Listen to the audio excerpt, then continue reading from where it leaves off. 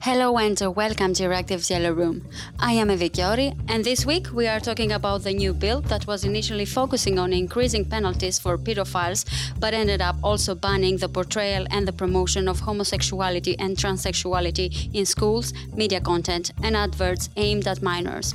We are also talking about the Euro and why North Macedonia asked UEFA to intervene after the football match with Austria.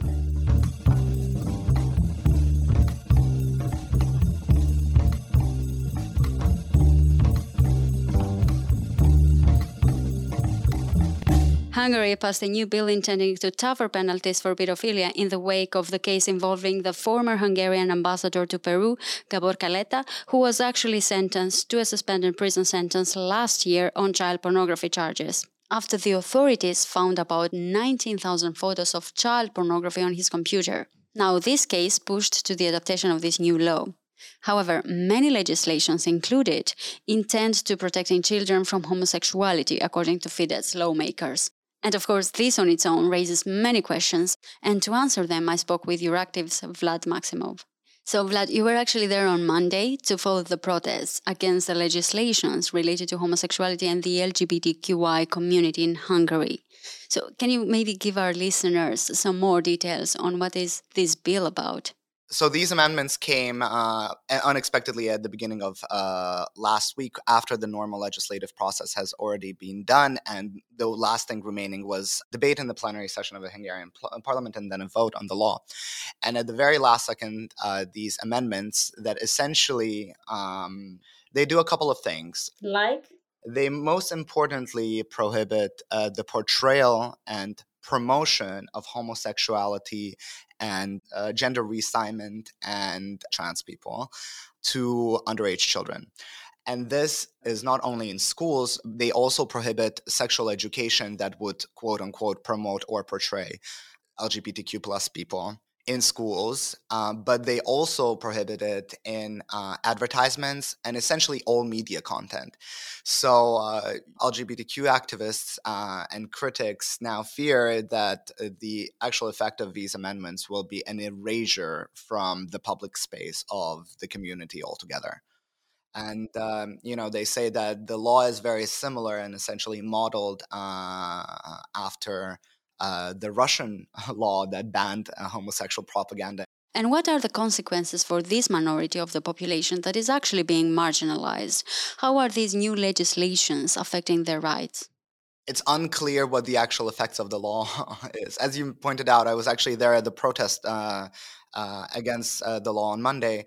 The law still passed on Tuesday. One of the big questions with this law is what is the actual effect? Because there are rainbow families in Hungary today already. And so the question is, well, now if, the child sees two moms or two dads kissing, are they promoting or portraying homosexuality to their child? Are they committing a crime by showing affection to each other in front of their child? Or if the child talks about his rainbow or her rainbow family at school, is the child committing a crime? Obviously, this legal terminology of a portrayal or promotion is very vague and broad. It's unclear what is promotion of LGBTQ plus community. Is it enough to have, a gay couple kissing on the screen, or does it have to be something more than that? It's unclear, and clearly we won't know until it will actually be applied. The line seems to be a bit blurry there, I think, and I assume there are LGBTQI organizations in the country. So what was their reaction? Everyone is a little bit shocked, but not too much, if I may put it this way. I mean, there's been a background of a series of laws that have passed in the past 2 years that targeted the LGBTQ community, including, perhaps most importantly, the amendment of the Constitution that proclaimed the father to be a man and the mother to be a woman. Maintaining clear gender roles, you mean? Absolutely, and also completely erased the idea of rainbow families. Some other amendments that have consecrated the right of the child to essentially a moral upbringing within their gender identity. Again, it's unclear what any of this really means. But actually, the wording that was put into the Constitution, I was just rereading the law today is reflected in these amendments as well. So we kind of saw this general thing coming.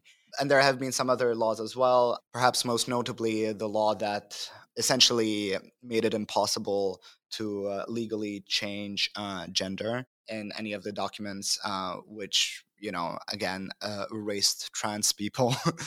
And also another law that closed pathways to legal adoption for rainbow families, because now essentially in Hungary, the only people who can adopt are a couple, and of course a straight couple. If a single parent wants to, or a single hopeful wants to adopt a child, they need a special permission from the minister to be able to do this. Yes. And clearly, it's doubtful that an LGBTQ plus person will ever get that permission from the ministry. There's been really a prelude to this. It hasn't been as egregious and as shocking and as far going as these amendments, but there's been echoes before, and of course, the NGO community and the civil society. Well, they see this, at least, some of them really see this as trying to find a new image of an enemy and someone who can be targeted. And is it something they will try to use in their electoral campaign? Well, I'm certainly not Fidesz's campaign strategist. I can't say for sure whether they will, but they're likely. And this is a pattern of electoral strategy that we've seen previously in Hungary. I mean, elections can get ugly, and that's just part of democracy. That's not necessarily an issue. What has been their election strategy previously is to find a group that can instill fear within the population and promise protection against this group. We've seen this story with refugees and migrants before. We've seen the same strategy with Brussels, that is trying to invade the sovereignty of Hungary, and the NGOs and the civil society are saying, well, this is exactly the same thing, except now they need someone new, and this is the LGBTQ plus community. Well, then this leads to the assumption that if they will use these legislations for their electoral campaign, then there must be an audience they're targeting. Do you think Hungarians share the same ideas?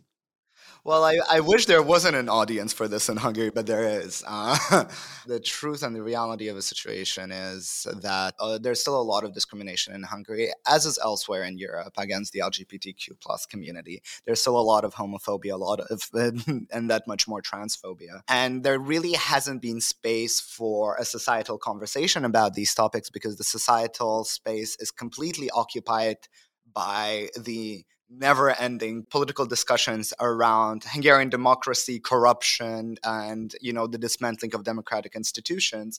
And there hasn't really been space for an honest public discussion about the LGBTQ plus issues and transphobia and homophobia that still is very much present in the Hungarian society. But this is a conversation that we could be having in non-politicized terms. Now, politicizing the issue and putting it forefront, front and center of a political campaign is a political choice, and whether it will pay off or not, we'll see. There's another aspect to this that we haven't yet talked about, and that is the opposition.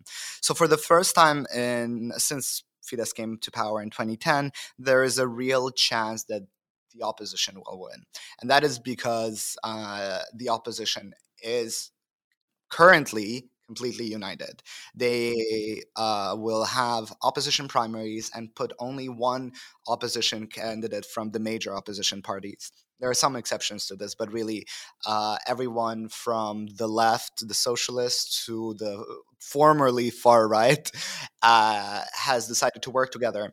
And polls show that it's going to be a tight race, but for the first time since 2010, there is a real possibility that Fidesz will lose these parliamentary elections.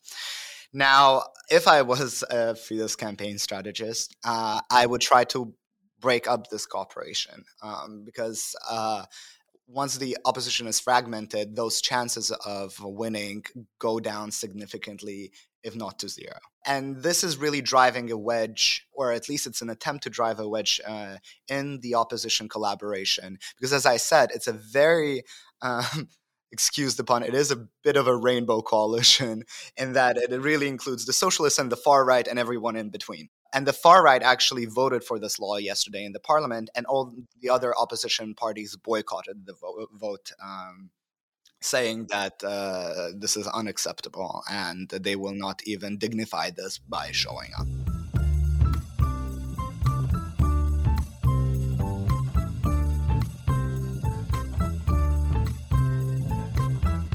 You're listening to Euractiv's Yellow Room, and if you want to expand your knowledge on other EU policy fields, you can listen to our Digital Brief podcast and Agri-Food Brief podcast. You can find them on your favorite podcasting app.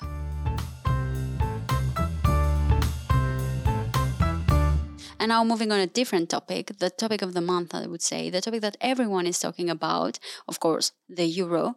And I am not going to go into results and statistics, but I would just like to mention the fact that a football match can cause conflict among the EU countries. First and foremost, the Greek Foreign Minister, Nikos Dendias, sent a letter to his counterpart, Bouya Osmani, requesting full and consistent implementation of the Prespa Agreement in response to the logo of the Football Federation of Macedonia that features on the national jerseys of the Macedonian players. Now, yes, for everyone that didn't understand where the problem is, the word North is missing from the description, causing the reaction from the Greek side. And on another incident, North Macedonia asked UEFA to intervene after the football game with Austria due to inappropriate comments targeting the Albanian minority in the country. To hear more on that story, I spoke with Nico Krumayer from Euractiv Germany. So Nico, what's the story and what caused the media outrage during the past few days? To make a long story short, an Austrian player insulted a Northern Macedonian player of Albanian origins.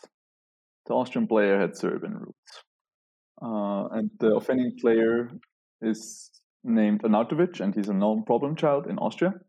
But he also happens to be one of Austria's strongest players and one of the only ones to successfully make it abroad. You know, Austrian media are referring a lot to Arnautovic and his behavior in general. So, I mean, we have to recognize that that was a highly emotional game for Austrians.